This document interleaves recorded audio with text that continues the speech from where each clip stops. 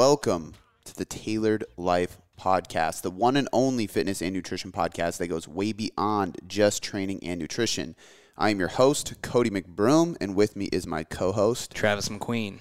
And today we got a nutrition topic. Part two. That's right. I can't remember what the first one was titled now. Part one was just nutrition topics that you change your opinion on. Yep. We have the first four. We have four more. So we want to do a part two today. Yep. Actually, I had the three, and the fourth one I created actually spun an idea to write a blog, and I ended up writing like a 3,000-word blog, which by the time this airs, it might be live. So if it is, we'll put it in the show notes. Otherwise, just check out tailoredcoachingmethod.com/blog because there's just a ton of shit in there. It'll probably be the first one there. Yeah, exactly. And we do want to make a quick little mention just so you guys get more free value every time you listen to this podcast. And we have so much free stuff out there that we want to constantly remind you every time we get a chance. And today we want to remind you of the Performance Bodybuilding ebook. So I haven't mentioned this one in a while on the podcast, but this is a ebook that is going to break down my specific method of programming in this style that I termed performance bodybuilding. And the reason I called it that was because there's a little bit of everything in it, really. I actually had a guy that just reached out to me. It's actually really ironic. Two people. So you remember that picture I showed to you not long ago where it's me and Theo and a bunch of dudes I trained. Actually was training Theo at the time. He wasn't a coach yet. But it's like we're kids. I'm literally like 18 or 19. I'm wearing those huge baggy shorts. Remember I was like, I'm wearing Toms. No. Remember that picture? You don't remember that picture? I just showed you the other day. It was like a Facebook memory or something. And we were at the old Vigor. And I'm in that picture I was training Theo at the time. I was training a dude named Craig Beatty who just reached out to me. I was training another dude named Jesse Davis, Nev, who played soccer at UNLV. Jesse Davis went and played college basketball somewhere. I can't remember, but it was like the athlete group. Mm-hmm. And then Craig actually didn't play any sport. He was just like, he just trained with us while he was going to Wazoo.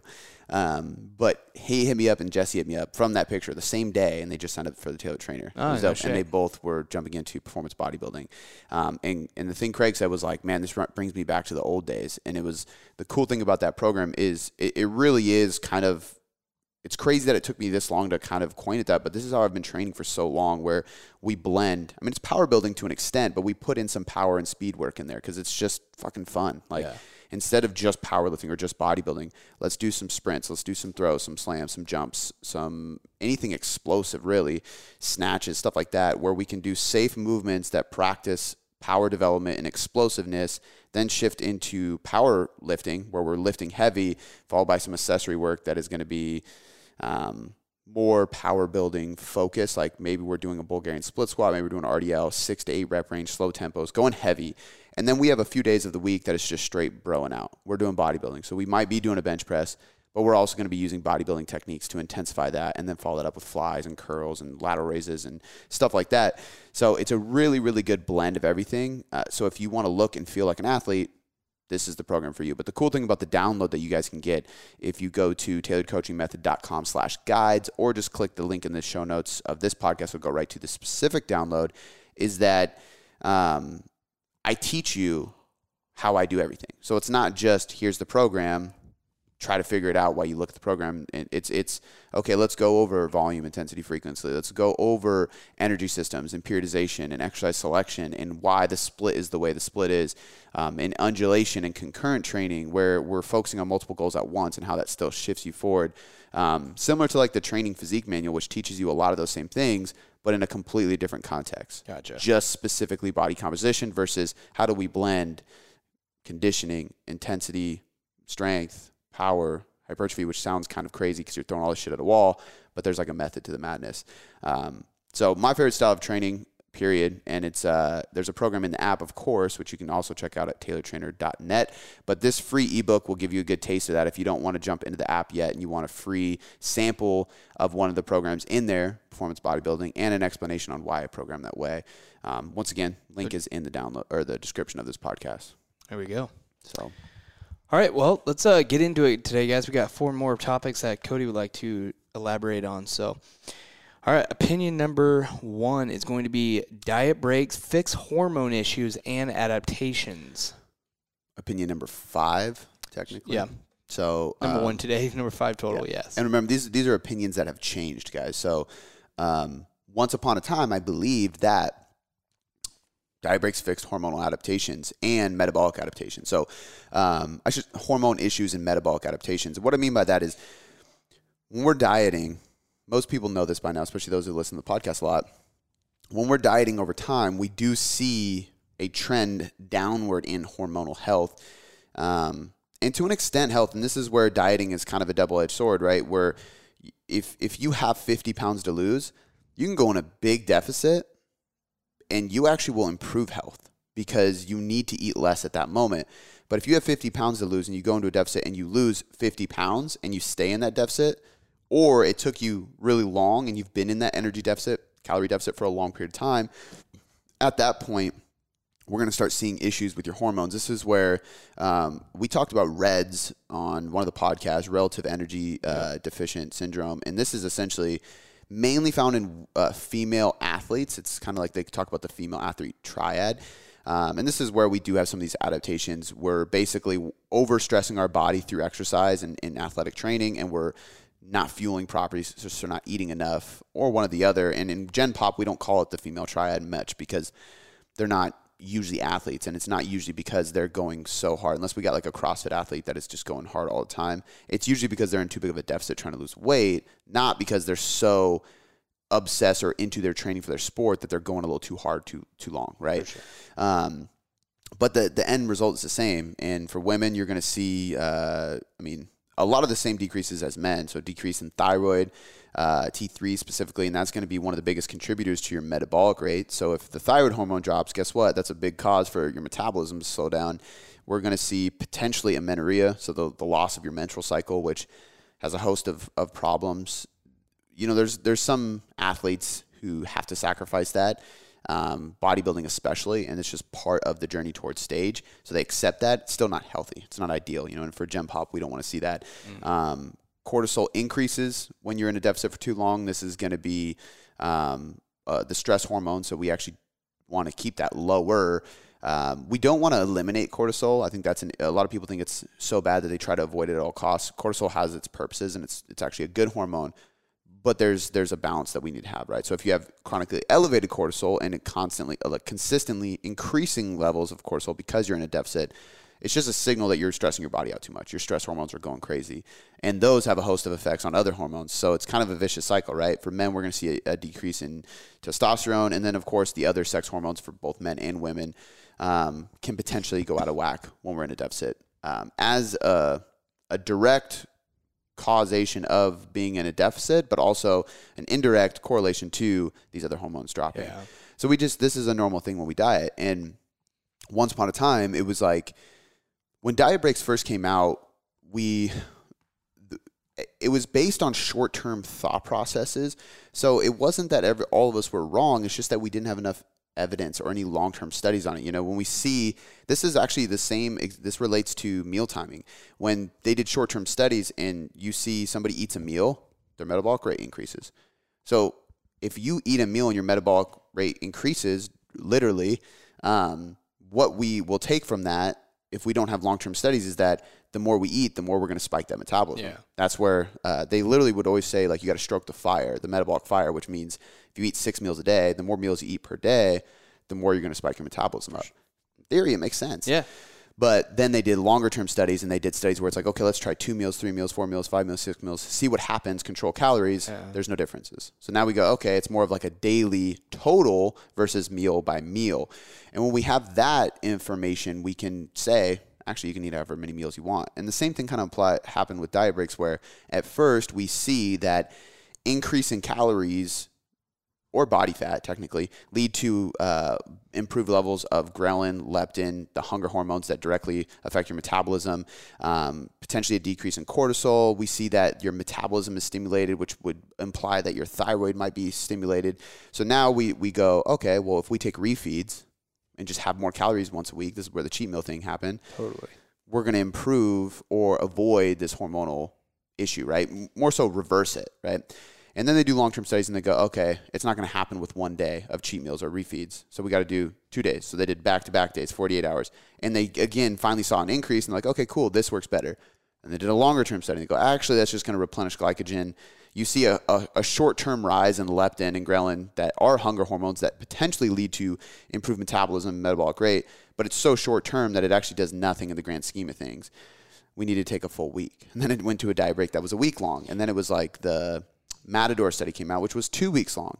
And with this one, it was 2 weeks on, 2 weeks off, 2 weeks on, 2 weeks off. And they consistently over crazy. So the one group was 16 weeks, the other group was 32 weeks. Really long. So that's 4 months and 8 months of dieting, which is a long fucking time for most people. Absolutely. And they did see better preservation of muscle mass and metabolic rate in the group that did on and off. But then, of course, once that came out, we all started doing diet breaks even more because it was like, now we have the evidence. We just have to give them longer. So it either has to be a week or 2 weeks, and it has to be more frequently. So now we're going every couple of weeks, let's give you a diet break.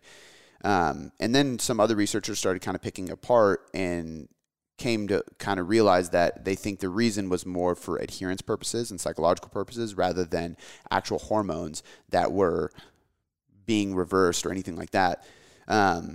And this is where Jackson Pios came out with the IceCap trial, which really helped a lot because they ran the study really well, and we've interviewed him on the podcast before. So if you guys want to listen to that, you can check that out. We also did a diet break YouTube video that pulled clips from him, Bill Campbell, and our own Dr. Brandon Robert that really broke down diet breaks really well. So we'll link that in the show notes as well. But essentially what we realized was that it's mainly psychological, and there's potentially some performance enhancements, which are pretty easily recognizable. If you increase carbohydrates for a full week as a diet break, you're going to replenish glycogen stores, which is going to allow you to perform a little bit better next time you go to the gym. Or if you're in the gym that week, which most people are, it's going to improve, which is also why now my thoughts on diet breaks would be I would actually not take it on a deload, whereas a lot of people think extra recovery because you're already deloading.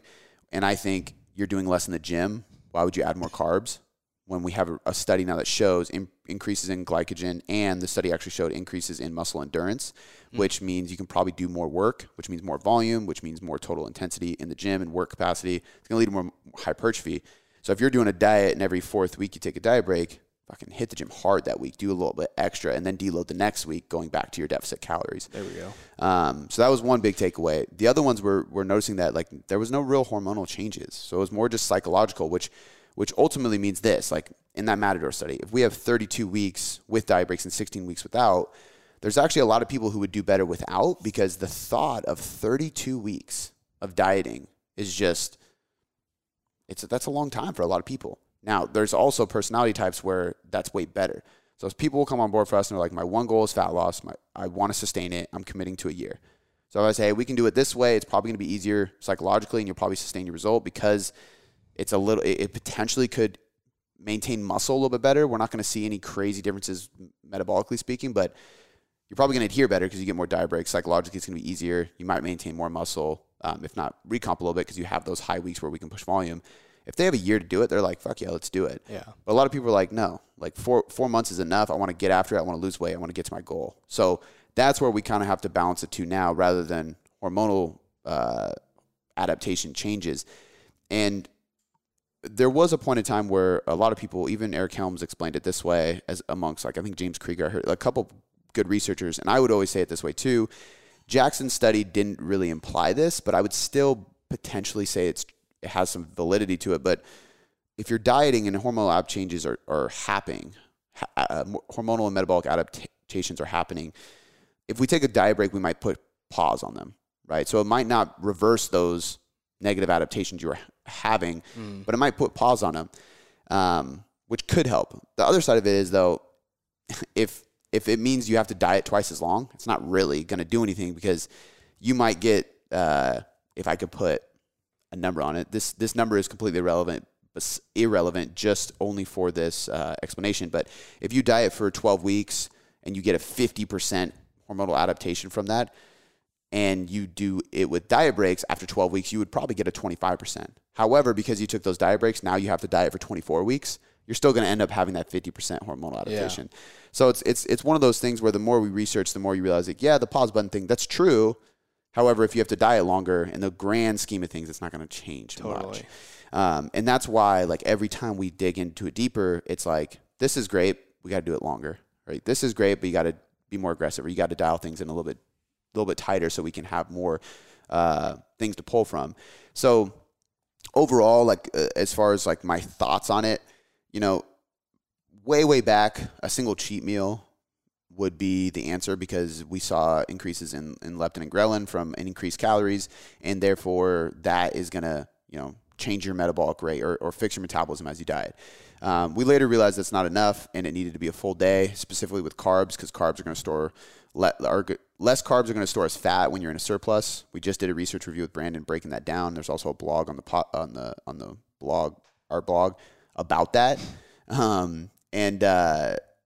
It's true, but one day still isn't enough to reverse these hormones. So then 2 days, and then my thoughts went to a week, and then my thoughts went to consistently. Yeah, maybe nothing is really going to reverse these hormones. And when you diet, you diet. And when you diet, you get hormonal adaptations. And that's just part of dieting. Unless you have a lot of weight to lose because you're obese, then you're not going to have to worry about this until the very tail end, which is great. But for people who want to get, like, who have probably, I would say, less than 20 pounds to lose, and they really want to get after and get lean, you're going to have some metabolic and hormonal adaptations, and that's just part of dieting. In the grand scheme, you can reverse diet and fix those over the long course, but a diet break isn't going to do that for you. And it's healthier to get lean and then focus on reversing to reverse those hormonal and metabolic adaptations long term than it is to just not diet because of this, right? Because being leaner is going to be healthier for most people. You'd be defeating the purpose.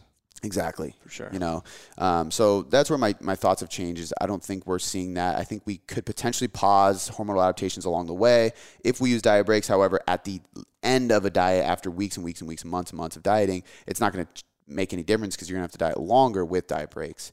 Diet breaks are primarily going to serve two purposes that are proven by research. One that is more theoretical on my end, and these are the only reasons I use it. Number one is psychological. We know based on research that it's not much hormonal and it's much more, so it's not much physiological, it's much more psychological. And that just means if I give you a diet break, whether it's 2 days or 3 days, 5 days, 7 days, 2 weeks, if I give you a break and the length of the break depends on the person's need for frequency of it. So if I give you a 2-day refeed, it's going to be more frequent than a 7-day free diet break.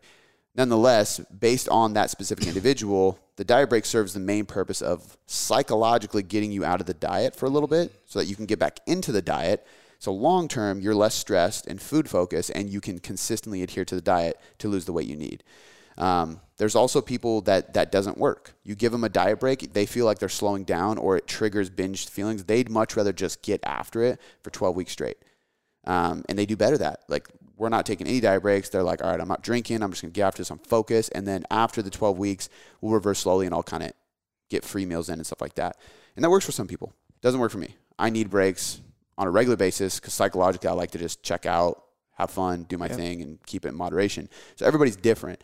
I do better with a single 1 or 2 day refeed or diet break than I do taking a full week. Yeah. You know, it's just a personality thing, right? So psychologically is the biggest thing. The next thing is glycogen replenishment. So when you're dieting, you are depleting yourself. Whether you're even if you're on a higher carb, low fat diet, like myself, you're still in a deficit. And over time, that means you're eating less carbs and calories than you normally do. And that means you're going to deplete yourself, period. You keep getting leaner and leaner. You're going to start feeling flat. You're going to feel less pumps in the gym.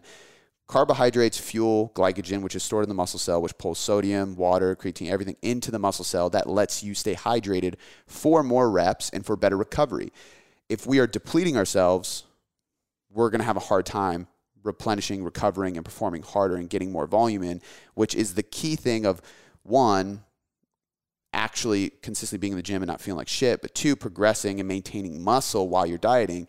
So it's really important, but we need to take diet breaks every once in a while. Now, the leaner somebody gets, the more likely I'm going to use 1 or 2 day refeeds more often, because if you're really, really lean, you're going to deplete quicker.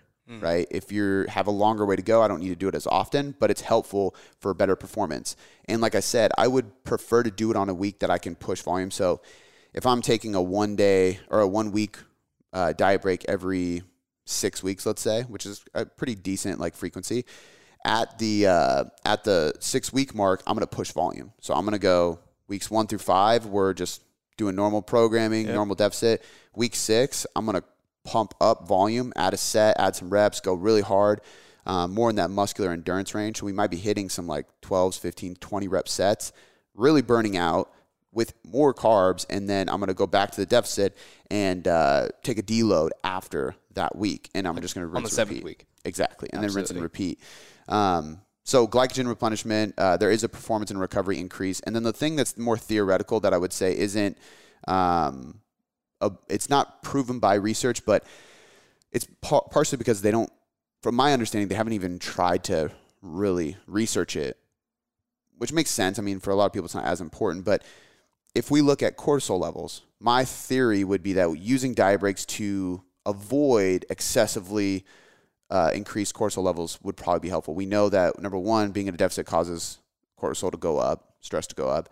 Number two, being in a surplus or at maintenance does the opposite. Yeah. It lowers cortisol and stress. If we know that there's a psychological benefit for adherence and stress from the diet break anyway, there's got to be a correlation there, even though they didn't track cortisol levels. And then the other side of it is the big spikes in cortisol are less of my my concern with a client. Long durations of consistently elevated cortisol is more of my issue. So if I can blunt that from like continually being elevated, that's what I'm really after. And I got to imagine that's got to be the case. Everything that they have tracked with it points to that being pretty probable. Yeah. And in my experience with stressed individuals or training athletes, that's one of the biggest benefits is like, okay, we can keep cortisol low and keep you de-stressed. And we know that carbs spike insulin blunts cortisol levels. So it just makes sense. How often you need to do that depends on the individual. And there's no real research on it, but there's not a lot of research as well on diet breaks or refeeds with individuals who have hormonal issues. So I don't necessarily think that it would be beneficial. I wouldn't be mad if they did a research study using 40-year-old women who do CrossFit and have 3 kids and a job, who are clearly stressed and like high strung, not in a negative way, but like, they have a lot of stimulus coming into their life. Totally. A lot of stress response. So what would happen if they went on diet breaks and with a deficit? Would that help them? We don't know. It's hard to recruit those people for studies because they have a job, they CrossFit, and they have 3 kids. So why would they be wasting their time with a fucking research study? Totally. That's why they gather students from colleges who don't have a lot of stress. Besides, be very interesting though. It would be interesting.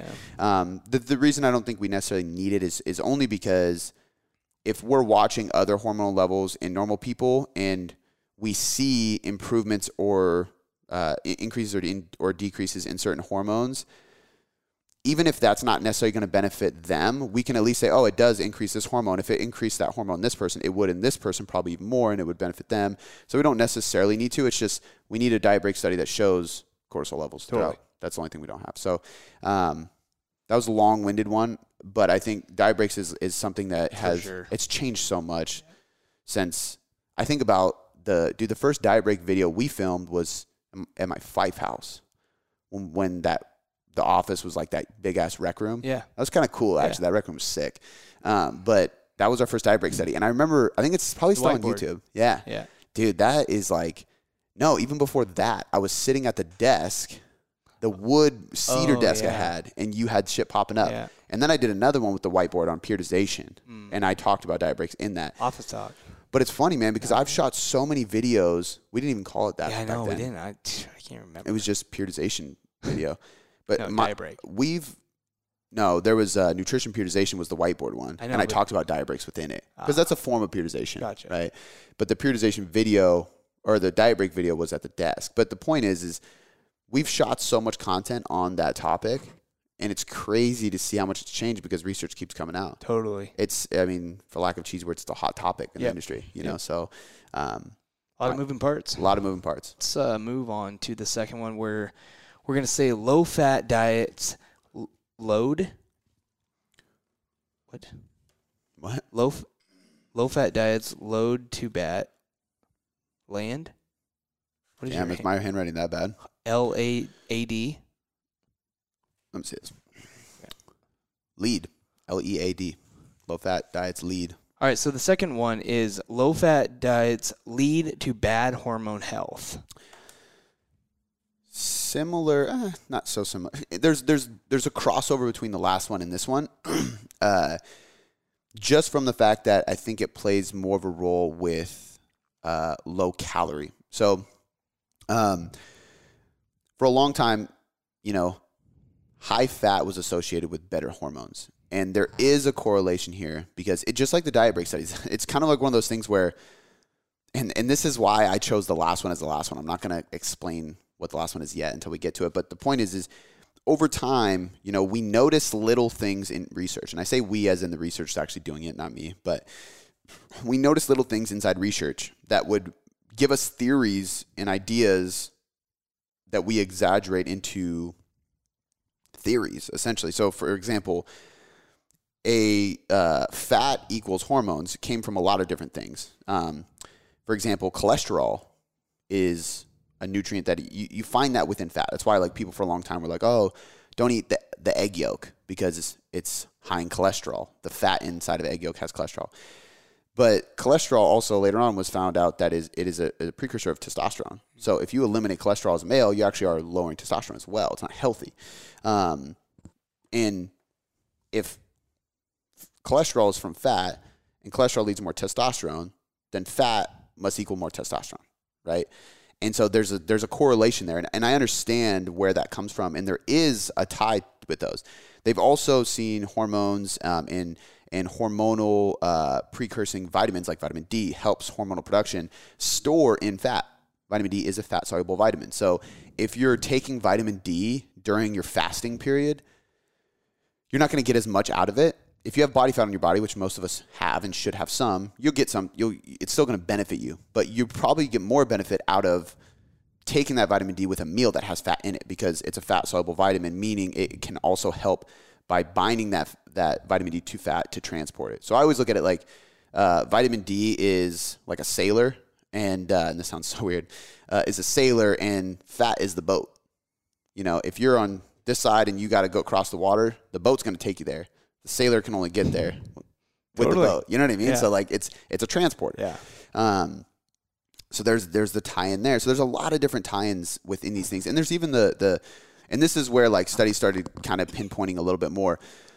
It's tied to body fat, right? So with the female athlete triad that we talked about, there was a big correlation with low levels of body fat, specifically in women, correlated to low hormone levels.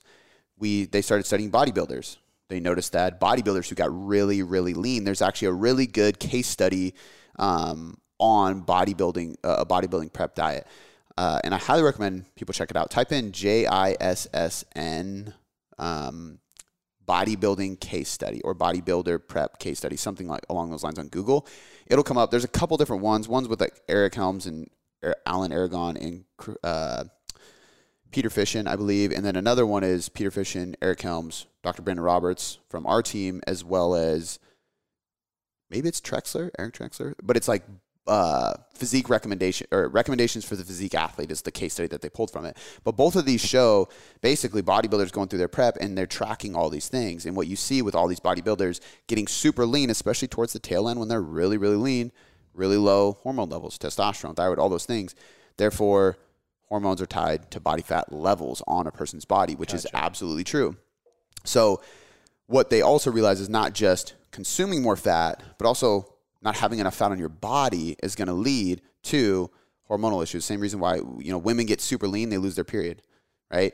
The other thing tied to it is calories. So there's been studies on some diets in people where they go into a deficit and they have high carb, low fat, and there's no they don't go into deficit at maintenance or surplus, but they are low fat and there's no correlation. So the common denominator or the rule of thumb that kind of rules out fat being the issue is a calorie deficit. So going into a calorie deficit, if you have low fat levels, there is a correlation between hormones and testosterone levels that is going to be decreased.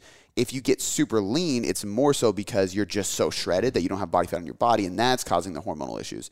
And last but not least, if you're in maintenance or a surplus, it matters far less, if at all. There's been research on, there was one it was either Argentina or Brazil, it was in South America, one of those research labs, where they did an ultra high carb diet, super, super low fats, to the point where it's not even sustainable because they're basically eating like rice cereal and rice and fruit all day and just lean protein chicken, white fish, no fats, just gross diet. No oils, no butters, no nuts, like just gross, right? Wow. But what they showed is like they gained a lot of muscle, not much fat at all, and they didn't have any health or hormone issues because they weren't in a calorie deficit. So we know that before you worry about fat intake to support hormones, you have to worry about total calories. If your hormones are in a bad place, going keto and staying in a deficit isn't going to do shit. You have to get out of a deficit. And I probably wouldn't recommend going high fat and in a surplus to fix your hormones if you're strength training and you don't want to gain fat, because we know based on the last research review that fat stores easier as fat when you're in a surplus by about 10 to 20%. So if you're in a deficit, different story, because you're in a deficit, you shouldn't be storing fat. So it's not really going to make a difference. It might lead to better performance, so on and so forth, but that's a different topic.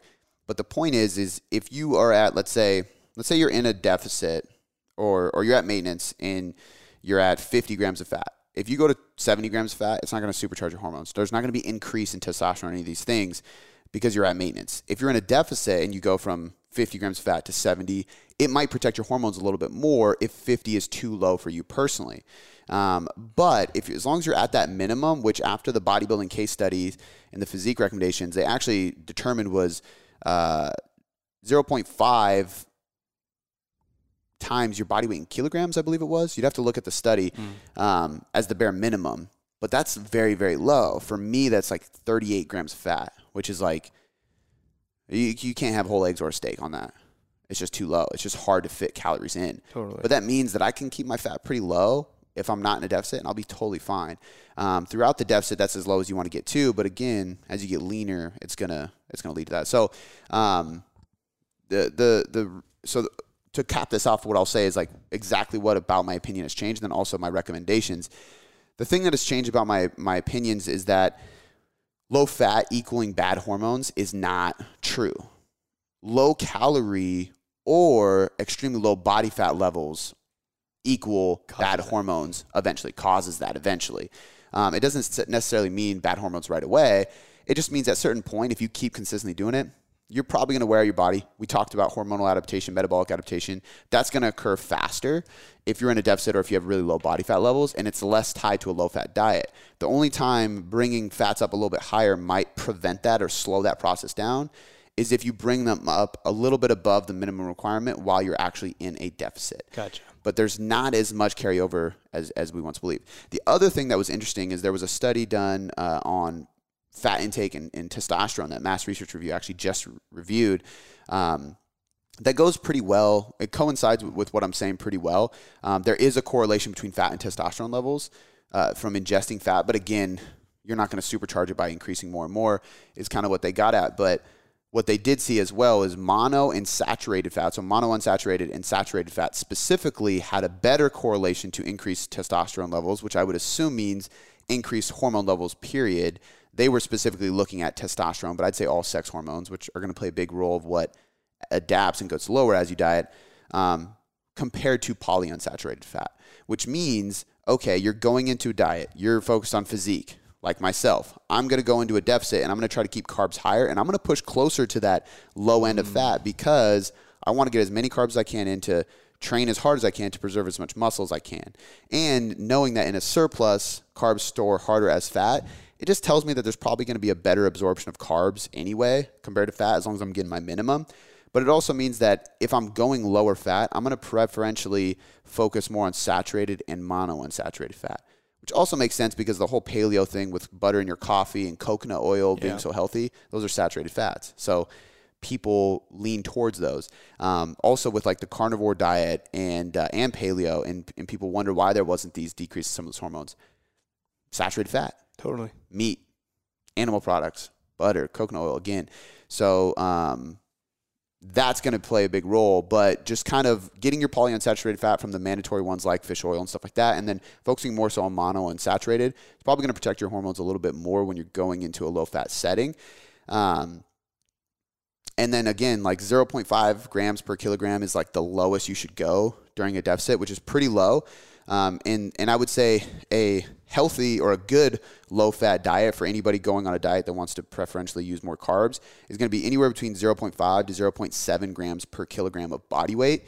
Most research is done in kilograms too, guys, because we're the only place in the entire world that uses pounds for weight.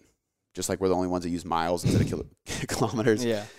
I don't know if that makes us cool or stupid, but point being is, and it's funny because when you read a lot of research and you listen to a lot of podcasts, you hear kilograms all the time, and it's kind of annoying because you have to learn how to do it and calculate it. But just take your body weight and divide it by 2.2, and that'll give you your body weight in kilograms, and then times that by half, 50%, 0.5.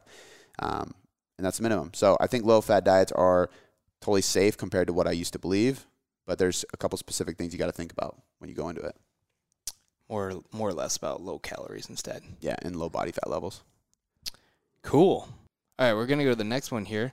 The third one comes from vegan diets do not work. Oh, no, I still think that. Yeah. I'm just playing. No, I'm joking. So we're going to go to the next. No. All right, so I'm not a vegan diet. I'm not an anti-vegan diet guy. I've been asked that a couple times just because I give a very raw and real opinion about it. And I have a couple things to say before I dig into how my thoughts have changed. And my thoughts have changed in a way that will probably make vegans happy. So just so you guys know for pre-context.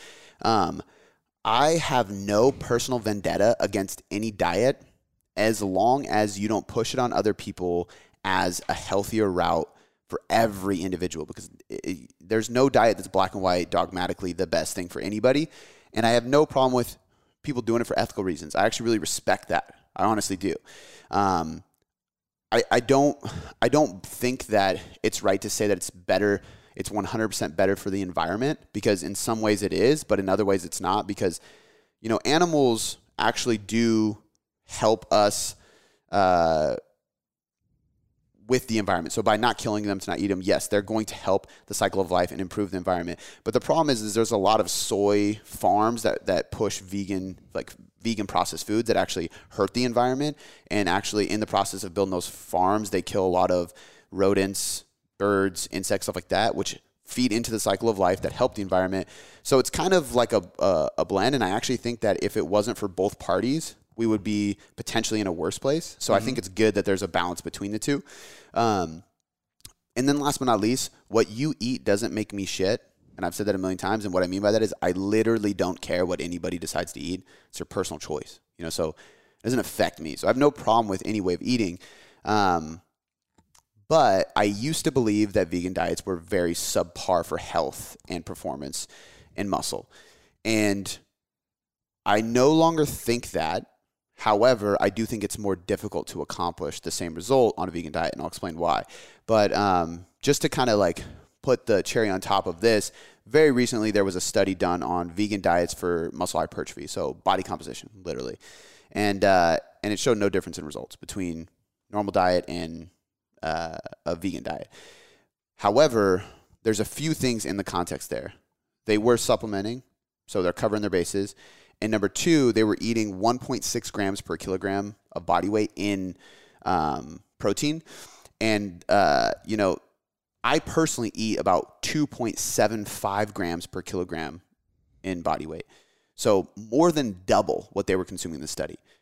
And the only reason I say that is because I don't know anybody. So 1.6 grams per kilogram is about 0.7, 0.75 grams per pound of body weight. I don't know anybody who's jacked and looks really good and is buff that eats less than 0.8, usually less than a gram per pound, which means that the study was subpar in protein consumption anyway. And if it's difficult to meet the needs on a 1.6 gram per kilogram diet of body weight in protein, I can't imagine trying to eat what I eat, 2.75, which I eat more than body weight in protein. I eat about 1.2, 1.25. So I eat more than enough. But let's drop it a little bit. 2.2. They say 2.2 grams is that's 1 gram per pound body weight. That's ideal. So going with a study that does 0.7, I always got to ask, okay, well, what if they did push that to 2.2 grams per kilogram? You know what I mean? That's another 50% almost. What if they push it a little bit beyond that? Let's take the people that are already jacked and put them on a vegan diet consuming the same macros. Will it be the same result? Probably. If that showed the same results as the study, it 100% would be. So in theory and based on science, there's no difference. The thing that I see a difference in is flexibility and adherence. how can you reach that much protein on a vegan diet? That's where it gets difficult, because what they did really well in this study is they also matched the amino acid profile. So the reason I didn't like a vegan diet was because it's hard to get the right amino acids within your protein intake. So for you to get the right amino acids to spike muscle protein synthesis, ideally in every meal, and get enough of those throughout the whole day, you got to be really tricky with what foods you're eating, supplementing with protein shakes, stuff like that. Yeah. They controlled all that. So they matched amino acids, they matched protein intake.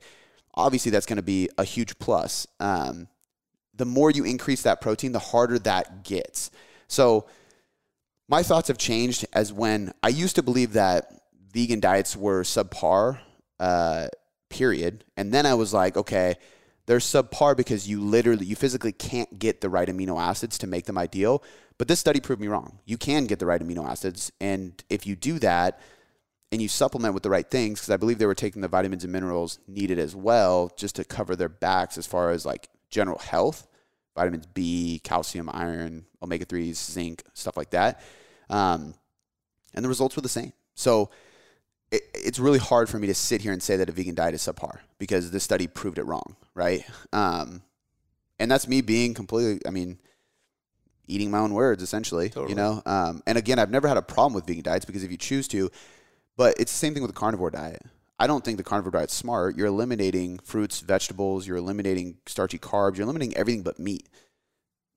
But if you want to do that, then dope, dude. Yep. And if you feel good, like Joe Rogan talks about all the time, he's like, I don't get it. And he's like a big fan of, like, I like vegetables. I like those things. Yeah.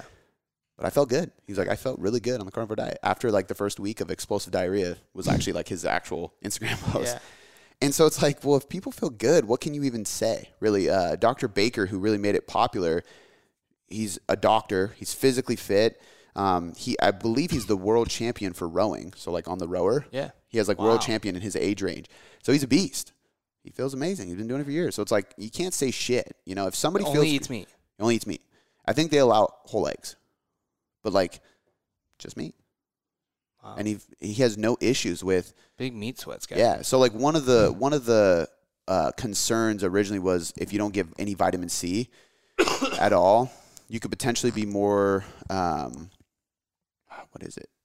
I want to say scabies, but I might be wrong. There was an old disease that was like really common, like way back, like 1800s back, like a long time ago.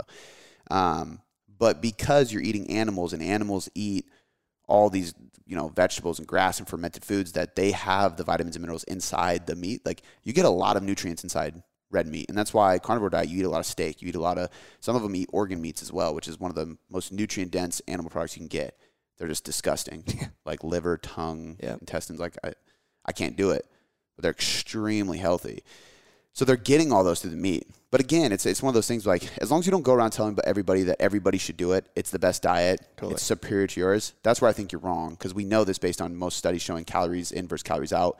Things equate. This vegan study, well, if you can control calories, if you control protein, if you control nutrients, it's all the same. It's all the same. So I was definitely wrong about that side of things. I still don't prefer it, because it's just more difficult to adhere to. And anybody, I think, if you personally have a desire to be vegan through religious or ethical purposes, that's a level of, like, that's a why that has meaning to you. It's going to hold you accountable, and you're going to do the work, So when we talk about consistency with anything, if you don't have a desire to do it, if you don't have a why behind what you're doing, it's going to be hard to do it. Yep. Period. So the only way for you to stay consistent and faithful to the approach is if you have a real deep meaning. So if somebody tells you this is the best way to lose weight, it's going to be hard for you to stick to a vegan diet, because there's a lot of little details you got to pay attention to. You got to make sure you're getting enough omega-3s, because you're going to get low on those. You can't have fish oil. So you got to buy algae oil, which is hard to source. Not that many products make it. You got to take extra, because it's not directly from the fish. It's from the algae in the sea. Then you got to make sure that you're taking your multivitamins, your vitamin B, because you're going to be low in that. Iron, you're going to be low in that. Zinc, you're going to be lower in that. Goes on. Vitamin D, you're probably going to be low in that. You know what I mean? There's a lot of polyunsaturated fat. So going back to the hormone thing, you got to find ways to get saturated, which is mainly from animal products. So you're basically stuck having quite a bit of coconut oil, because that's one of the only sources. There's a couple other saturated fat sources, but usually saturated fat is going to be from fats in meat and butter, which is from a cow. You can't have that. You can't have dairy as a vegan. So you got to focus on that. Most protein sources are low and the amino acid leucine. So you got to find ways to either have extra protein per meal because you got to hit your minimum. So if I have to eat, let's say, 20 grams of protein to get the right amount of leucine from steak, the person eating quinoa or tempeh or legumes or anything like that is probably going to have 30 to 40 grams of that protein source in order to hit that same amino acid, right? You can do it. You just got to eat more of that. You got to know that, you know? So there's all these little tiny things you got to be aware of. You're probably going to have to supplement. You're not going to get any creatine in your diet. So if you want creatine to help recovery, you should. You got to supplement with that. So there's a lot of things here.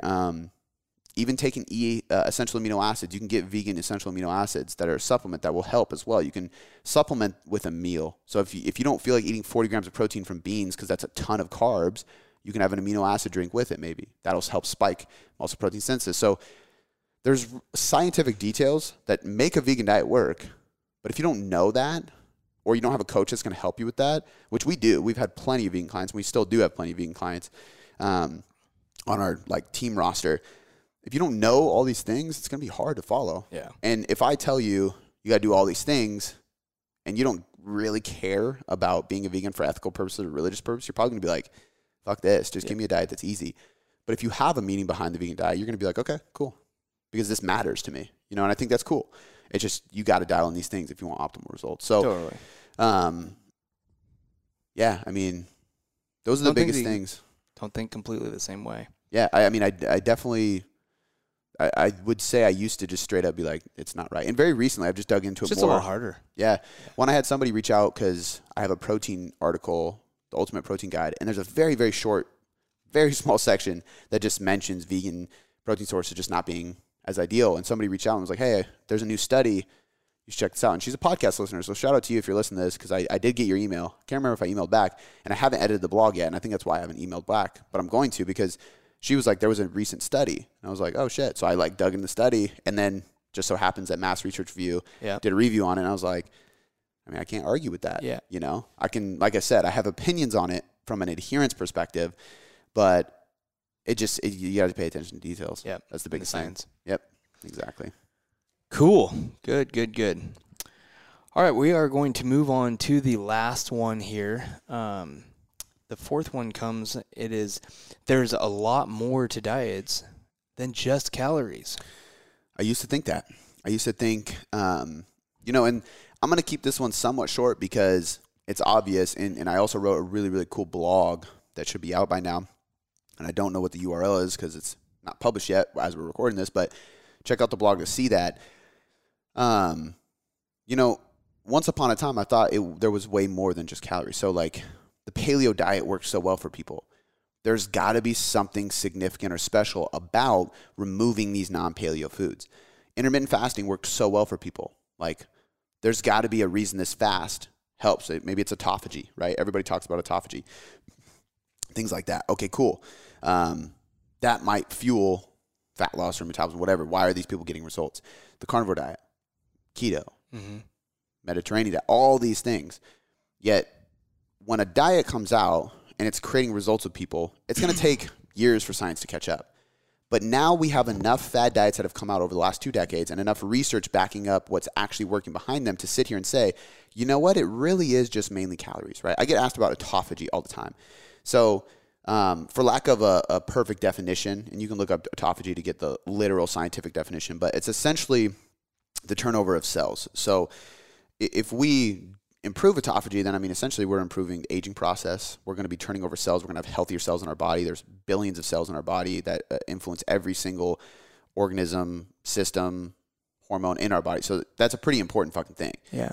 However, when we do a test of, all right, we're going to take this group, we're not changing anything, and then we're going to take a group and we do fasting. And we see an increase in autophagy with the fasting group.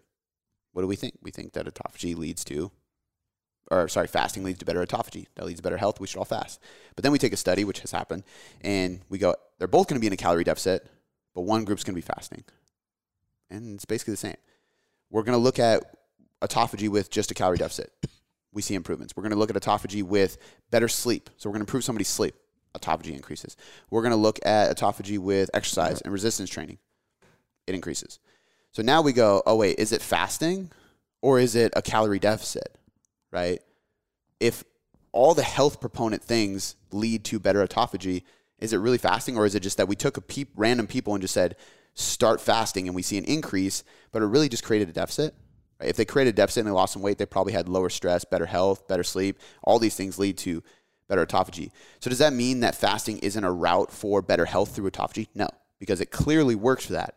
But it also means that that's not the only route, and it means that you don't have to fast unless it's easier for you. So this goes back to the adherence thing.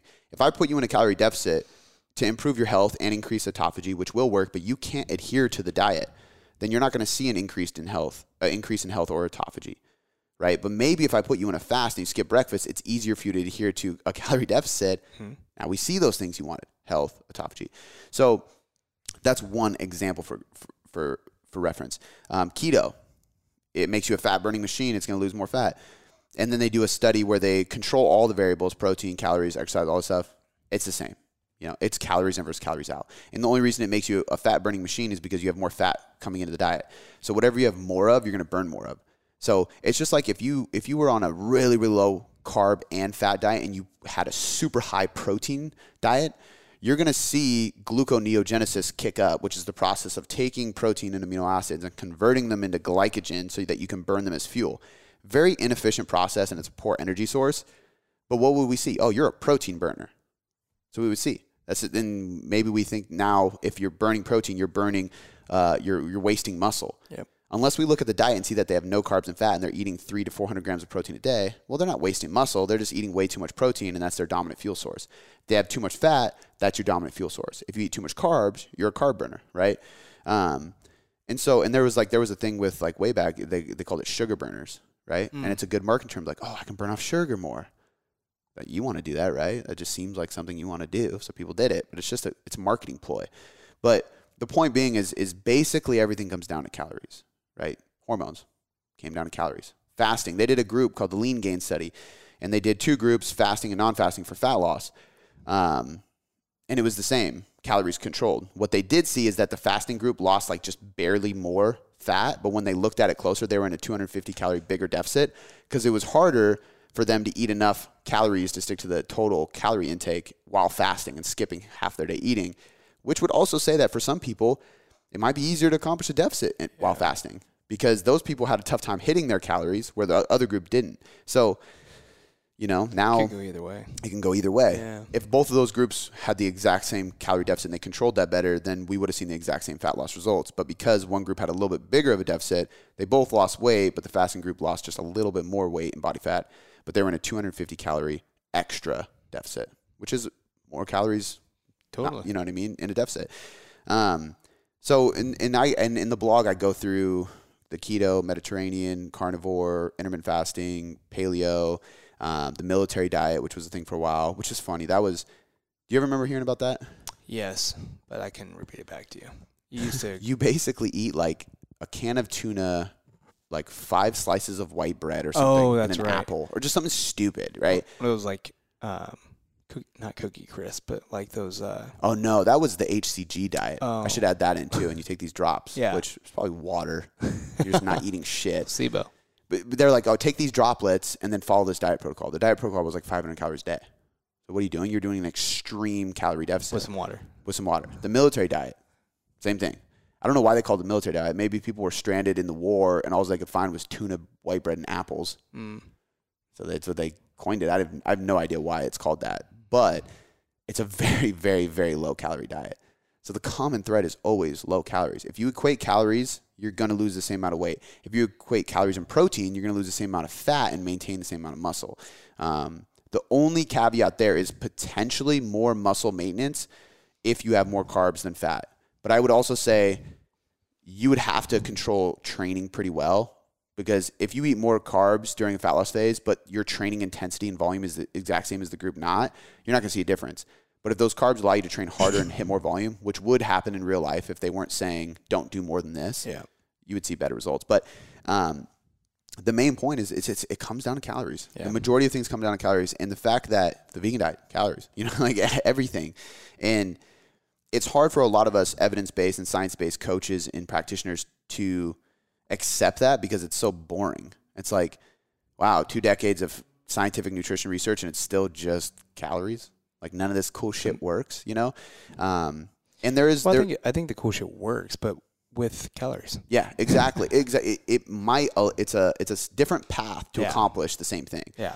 Which means it's a personal difference, Different path, same source. Yeah. And there's even, like outside of weight loss, there is some, I would say like outside of weight loss and fat loss, there's some differences between diets that can improve certain things, right? Aside from calories. But we're talking about weight loss here, right? So an example of that is people were like, well, why are you more productive when you fast? Like if you fast in the morning, you're more productive in the morning. And there's a few reasons for that. One, during a fast, cortisol increases, as does adrenaline. And both of those things kind of give you tunnel vision. There's actually like an ocular difference when cortisol and adrenaline is high. Mm-hmm. So for example, like some people, this doesn't work, but like, the thing where like, if you're speaking in front of a crowd, they say like focus on one person. Yeah. Like just look at one person at a time or look at one thing. The reason for that is if adrenaline is high and cortisol is high, and this is why I think it's a thing. If you zone in on one thing, you can actually tune out peripheral vision. Definitely. You know what I mean? So if you actually let adrenaline get up, even like if you're in a life or death situation, you get tunnel vision. You are focused on surviving. Yeah. Adrenaline's up, cortisol's up, and your ocular vision changes. So the shit going on in your eyes, which this is crazy. I heard this the other day from Andrew Huberman, I think his name is. Heard him on Joe Rogan, and then I just went down a rabbit hole of listening to him everywhere else.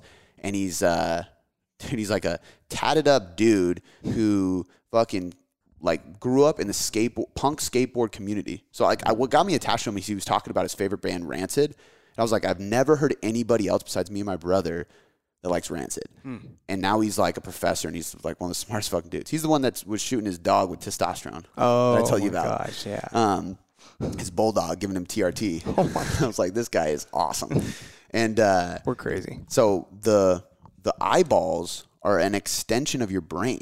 Yeah. So there was like a process that actually during evolution that protruded them out of your body. Like, so they were once like in the brain. Like the way he explained it was like, whoa, fucking trippy. So it's the only part of your brain that's exposed to oxygen. Like, it's weird. So you can see my brain technically. Yeah. Speaking of the ocular, right? So like when cortisol and adrenaline go up, you get tunnel vision. You focus more. That's a positive thing. So why do you have more focus when you intermittent fast?